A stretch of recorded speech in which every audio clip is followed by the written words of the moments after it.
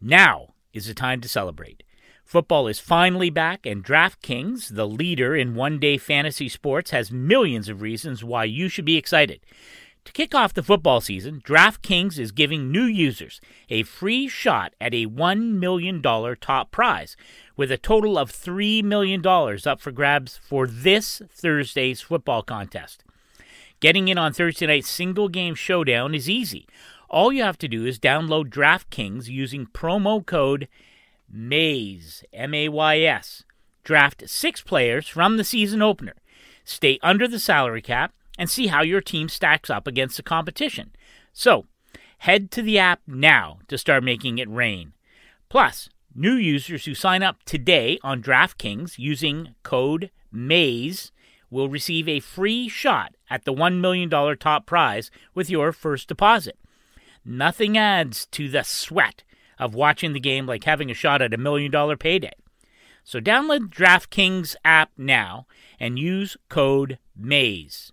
For a limited time, new users can get a free shot at the $1 million top prize and $3 million in total prizes.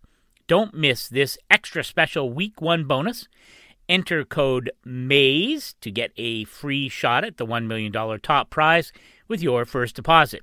That's code MAYS, M-A-Y-S, only at DraftKings. Make it rain. Minimum $5 deposit required. Eligibility restrictions apply. See DraftKings.com for details.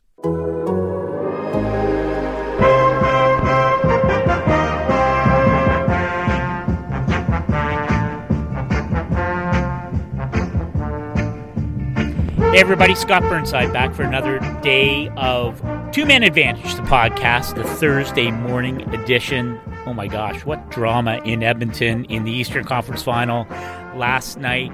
And to unpack that and all things hockey, a great treat this morning, AJ Malesko, longtime NBC analyst, MSG Networks, two-time Olympic medalist.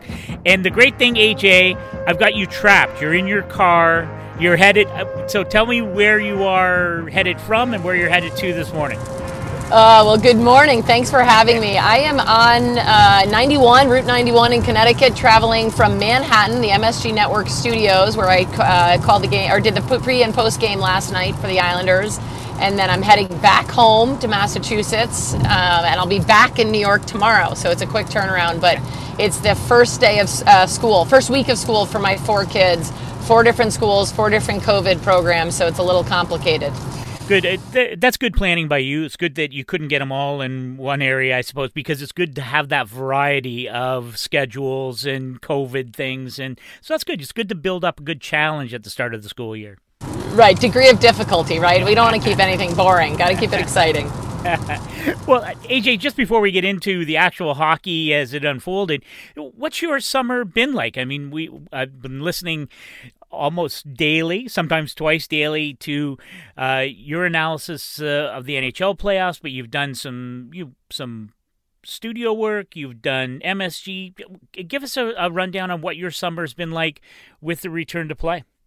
There were 2 different summers, right? The first part with where I was the tail end of quarantine, and then so excited as most of us were to have hockey back and the return to play, and phenomenal job by the NHL and by the NHLPA to come to terms on this and to give all of us fans this wonderful sport back.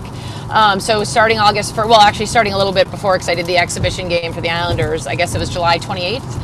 Made my way down to Stamford, Connecticut, and did a combination of in-game analysis for NBC games, all different series, both Edmonton, Toronto.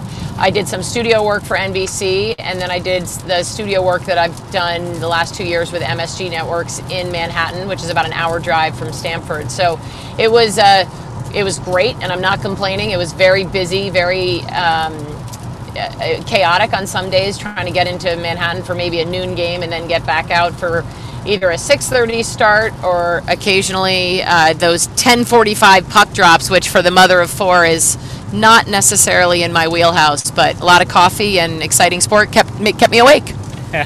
Well, we've had various times during the pause, and certainly after the return to play, we had Keith Jones on, we had Patrick Sharp on, and my sense is that there was kind of your own broadcast bubble, and if you were staying near the studios in Connecticut, and especially early on when there were, games starting midday and going till late at night, I wonder what that was like, and maybe what some of the challenges were in, staying at the top of your game in the midst of all that. Well, it is hard. Broadcasting is a timing game, right? And it's reps and doing it. And after 4 or 5 months off, jump right back in the saddle. And August 1st, I jumped in with 2 games right off the bat. Felt a little rusty just based on the fact that I'd really only talked to my family up until that point for the last couple months. But it's, living in the hotel down there, being in the world of the broadcasters and the production people, it was amazing. I mean, it was fun. It was certainly challenging being away from my family, challenging in the sense of not calling the games from on site. And again, we all do what we need to do here in this pandemic times, but it is a very strange thing to call a game off a monitor, not be in the arena, not be able to pick and choose what I want to look at. I'm at the whim of the camera operators based on what they show me. I can't really ask for replays, those sorts of things. But, at the same time, I don't want to complain because it was so wonderful to have the NHL back. It must be so interesting for everyone involved in the product because it is so unusual. But I'm wondering how you've managed to make it sound so seamless. And I wonder if there's a way of, whether it's John Forsland or Kenny Albert who's doing the play-by-play, or Pierre Maguire and seemingly every day, all games in Edmonton between the glass, and of course Brian Boucher doing the same thing in Toronto. Was there a way or a mechanism for making it sound as seamless as it did, AJ? That's a great question. I give credit to everybody you just mentioned, and frankly, all the production people that you don't know behind the scenes. I think that NBC does a fantastic job of putting together great teams. And for the most part, all of us have worked together before. And usually when we do work together, we're on site, whether I'm right next to Kenny or I'm in between the benches and John Forsland's up top or whatever it is. It's very different in the last couple games since Kenny did make his way to Edmonton, for example. He'd be up high in Edmonton. Pierre would be down next to the benches and I'd be in Stamford. So to have a 3-person booth where all 3 of us are in different locations certainly presents different challenges, and it presents a cadence. You're trying to read off each other. There was a slight delay with the feed coming into Stamford, so there were a couple times that Kenny and I stepped on each other, and it kills me to step on any of those guys, Forsland, Kenny, Doc, whoever I'm working with, because they're all just so good at their jobs. That's the last thing I want to do. But with that sort of second delay, it changes it. And so, we learned to I had to back out a little bit earlier before the puck dropped. Usually I could maybe take a couple seconds after the puck drop to finish my thought, and then the play-by-play can take over. So there were certainly adjustments that I had to make. But overall, I think, it sounded seamless to you. That's great news. There were some that were more seamless than others, like when I was playing. Some games were better than others. It's the same in broadcasting. But I do give a ton of credit, mostly to the play-by-play. I think they carry it. And I think Forsland and Kenny are 2 of the best, and obviously Doc too. So they put a good team out there, and I'm lucky enough to follow along. So you're not supposed to step all over your broadcast partner. You see, for years with Pierre LeBrun, I've been trying to interrupt him as often as possible. So this is all new to me. So, anyway, there you go, tips. Yes, and I'm making note to self. AJ, let's get to the actual action last night. And I went back and I watched the final 30 seconds or so again. And honestly, it just still is almost unbelievable to me the way Game 2 of the East Final ended up last night. Of course, the Islanders playing, I thought maybe one of their best games of the playoffs, and I think I've seen every single one of their tilts, and could not put Tampa away. 5-on-3, couldn't make hay with that. 5-minute power play when Alex Killorn was ejected for his hit on Brock Nelson. Couple chances late.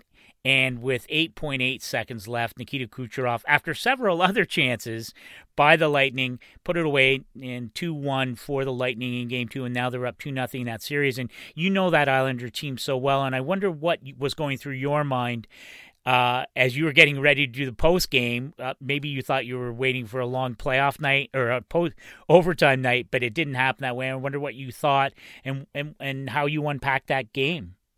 Well, I was sitting watching the game, and I kicked my shoes off, and I hadn't even put my shoes on because I was sure we were going to overtime. So you're absolutely right about that. It was hard to watch doing the Islanders broadcast, right? Because I know that we're talking in the post game to Islanders fans, and that was a backbreaker for them. I think it hurt a lot more than the 8-2 loss in Game 1, only because they did play so well. 8-2 loss wasn't them. That wasn't the Islanders. They had an emotional Game 7. They had traveled out to Edmonton the next day, and then the next day had Game 1. And none of them were making excuses, but it's hard not to look at that schedule and think, no wonder they didn't have legs. No wonder they were struggling a little bit in that first game.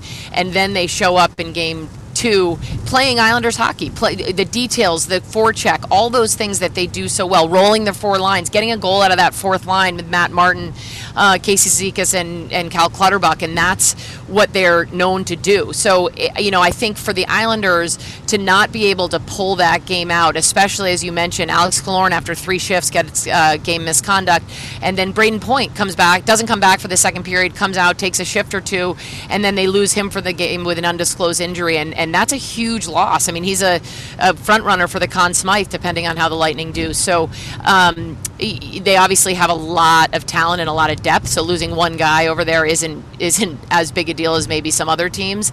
But I think for the Islanders, what I thought of in that last 30 seconds when I was watching it, I just kept thinking, what happened to those in that 30 seconds? That wasn't them, and it goes to show how hard playoff hockey is. You let your guard down, you take a mental break for 30 seconds, and look what happens. You're now in a 2-0 hole, and that's what it was. They were in the middle of a change. They have Andy Green and Ryan Pulock out there. That's a mixed up D partner.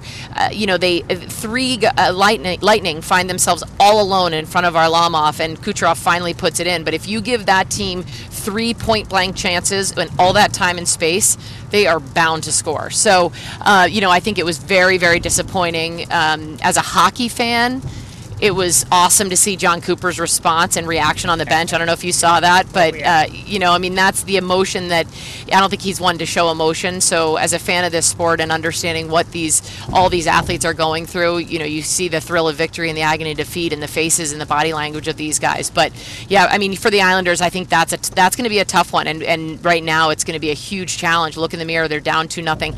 And they liked their response from the 8-2 loss in Game 2. How are they going to respond to that loss? That's the big question. What do they do? How do they come out? Are they defeated, or are they able to show a little more fight and play that first period? They outshot them 13-4. Bring some of that back and see how long they can sustain it.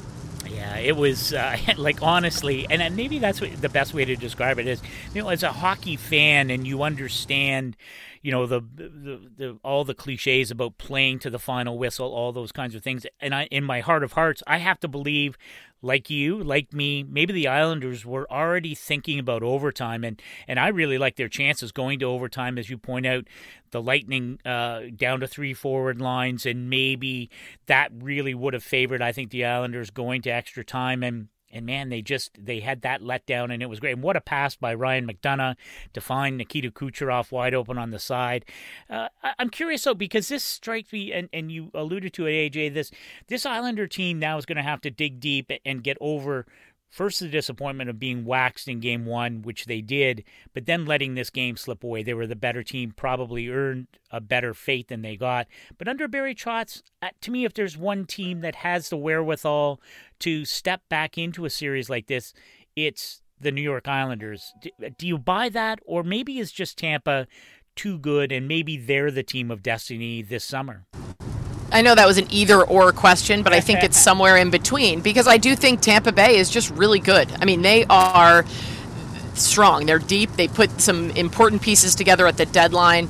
You when we do the scouting report after Game 7 win against Philadelphia, we did a scouting report, and up on the screen in the Islanders broadcast, we put Braden Point, Kucherov, and Vasilevsky. And I'm like, how do you put do you not have Hedman up there, right? I mean, you don't even have space on the screen for all of their superstars.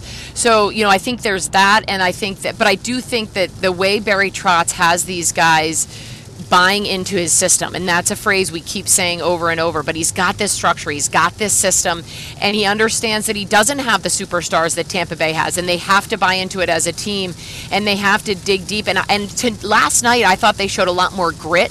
It was a little bit more of a physical game, not like we were seeing in the Western Final, because I think that's a much heavier series. But it was a physical game. There was grit. You have that fourth line going into the line, going to the corners rather. You have Anders Lee stepping up and being big in front of the net. I think that's important, and I do think that Barry Trotz pushes the right buttons, and it's been fascinating to see his goalie rotation, who he goes with on any given night. I thought he was going to go with Greiss last night. Varlamov was fantastic, but I don't think he was really tested because the Islanders played better in front of him than they did in Game 1 in front of both of them. Putting Ladd back in the lineup last night and sitting Brassard. Do we see Brassard back? There are all these different things that Barry Trotz is like a chess master, the way he's operating his bench and his lineup. So I do think that they can do it. It's just a matter of how, like last night, is that what it is? Do they push and push and push, have one of their best games of the postseason and just fall short because every mistake they make, Tampa Bay seems to capitalize on it, and that's the difference. Islanders had a lot of chances last night, and then they didn't capitalize. They either missed the net or they hit, in Game 1, Beauvillier hits the post or the crossbar on a power play. Nelson had a couple breakaways, right? There are these chances that had they gone in, the momentum of the game may have changed, but they're not capitalizing, whereas Tampa Bay, you give them an inch, and they take it, and then some. So, I do think that this next game, clearly, it doesn't take an analyst to know that this next game's pretty critical. Well, I think you are absolutely right. I've been fascinated by all of it, and I do want to. You alluded to the Western Conference Final. I would like to keep you on the line for just a moment. We're going to take a brief break, and we'll come back and get some final thoughts from AJ Mleczko, and we'll touch on the Western Conference Final. So don't go away. We'll be right back. Our sponsor today, Manscaped, has you covered to keep the hair looking nice and trimmed and feeling fully supported. Manscaped offers precision-engineered tools for your family jewels. The premium Lawnmower 3.0 is waterproof, includes an LED light, and is made with advanced skin-safe technology, which reduces nicks and cuts on your delicates. Plus, for a limited time, when you order the Perfect Package Kit, you get 2 free gifts: the Shed Travel Bag and the Manscaped Anti-Chafing Boxer Briefs. The Manscaped Anti-Chafing Cooling Boxer Briefs might be one of the best parts of this package. The waistband is super elastic to reduce chafing and rubbing, and if you pair these boxer briefs with their pH-balancing liquid products like the Crop Preserver, you're ready for anything. So, get 20% off and free shipping with the code THEATHLETIC20 at manscaped.com. That's 20% off with free shipping at manscaped.com and use code THEATHLETIC20. From the moose to the caboose, always use the right tools for the job. AJ, you watched a lot of the Western arm of the playoffs as it's unfolded, and having spent a season in Dallas myself, I've been very curious about how the Stars would respond. There have been lots of ups and downs for them this postseason, but I thought we really started to see Vegas hitting their stride after a pretty lackluster, maybe fatigue-infused Game 1. What are you looking forward to in Game 3 this evening between Vegas and Dallas with that series tied at 1-1? I think more of the same. Coming out of the qualifying round and the round robin, I really thought Vegas was the team to beat. They are so deep. They just looked like they had all the pieces. And then I got to work the Colorado-Dallas series and get to know those teams really well. And Dallas is so impressive to me, even with a couple games where they were maybe a little more sluggish and Colorado took it to them. I think the big question mark for Dallas is, can Khudobin withstand game after game after game with no break, right? You've got the Leonard Fleury back and forth, so they've got a little bit of a mental break for those goalies. And I know that Ettinger came in for Khudobin, but that's the one question mark. But you look at the way Dallas plays and the way they I mean, Klingberg, how impressive has that guy been? Just following the play up and burying rebounds and then being back on defense. And the same thing, obviously, Heiskanen is the secret's out on him for sure. But you look at Vegas, and I think that they still have everything that they need to get to the Stanley Cup final. I think that first game where they lost 1-0 and were sluggish, maybe didn't have their legs, 3 games in 4 nights, all these different excuses, it's still the playoffs. So that's a little bit of a wake up, and perhaps for them a stumble prevents a fall, and they don't want to let it go. Now, those two teams I mentioned before, they're heavier. I think that it's a physical series. You get Jamie Benn cranked up. You get some of those guys that are really going to start throwing their weight around. The question mark will be whichever one does make it to the Stanley Cup final, are they too beat up to meet up with whether it's Tampa or the Islanders, right? Do they beat on each other so much that they sort of limp to the final, or do they carry a little bit of momentum? And that's going to be the interesting thing for me to see over the next couple games of the Western Conference final. Yeah, good stuff. All right, AJ, before I let you go, you've mentioned occasionally, you got your 4 children, different schools, different things going on, but you have a goalie in the mix, do you not? Can you believe that? I don't know what I did to make the hockey gods mad. Hockey mom, but a goalie mom of all things. Well, see, that's what I wanted to know. I'm a hockey dad, but I wondered, my sense is being a goalie mom is completely different from being a hockey mom in general or a hockey dad. And I wonder, are there times where, do you have to pull back from saying, well, would you have had better angles here, or why are you playing the puck here? Like, do you offer goalie assistance, or is that out of bounds? Well, so it's interesting. I'm a better goalie mom when I'm on the bench. So when I'm coaching the team, which I've done, this year I'm not coaching his team, and he actually has a tournament this weekend. I'm not sure I'll see any games because I'll be working the Islanders series, but I don't, because I'm not a goalie. And actually there are times that I'll ask Brian Boucher about things, because I can just look at my son and say, I got a lot of daylight on your glove side. What are you doing? And so I trust that he'll tell me stuff, right? He'll come right back at me and say, well, no, I'm supposed to do this. I'm supposed to do this. He loves the poke check. It's go for the glory, go big or go home. So there are things that drive me crazy about that. But you know what? He has fun. He loves it. I sweat it out if there's a shootout or overtime or those sorts of things, but it's all fun. And what can you do? I think the position chooses the kid.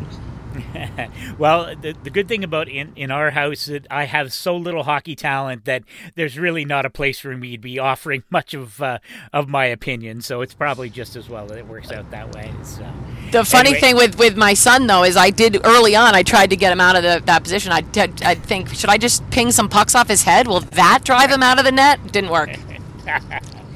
Good stuff. AJ, thanks so much for hanging out with us today, and I hope you have a safe drive and everything goes well with the kids back to school and COVID protocols, and always look forward to your call on NBC or MSG, and you should always check out AJ's work on those networks, and you can follow her on Twitter at AJ Malesko. So AJ, thanks very much. Drive safely. Oh, thanks for having me, Scott. Always fun. All right, that was so much fun. Very cool. Can't imagine having 4 kids and trying to figure out how that is all going to work out, including a goalie.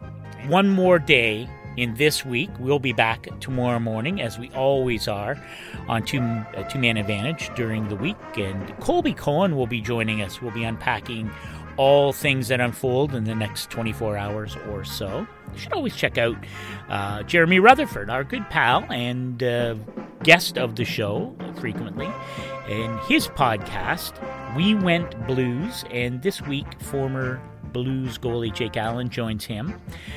And you should check out our comments section for each podcast episode at The Athletic app, and rate and subscribe Two-Man Advantage on Apple. And if you aren't a subscriber to The Athletic, subscribe now and save. Sign up now to see for yourself the creativity, reporting, and storytelling that sets The Athletic apart. And if you go to theathletic.com/2manadvantage, you can receive an all-access subscription for just $1 a month. That's nothing. $1 a month. We hope to see you there. And just as in case you didn't know, we just topped 1 million subscribers at The Athletic, so join the fun. You shouldn't miss out on that. And we'll look forward to catching up again tomorrow morning.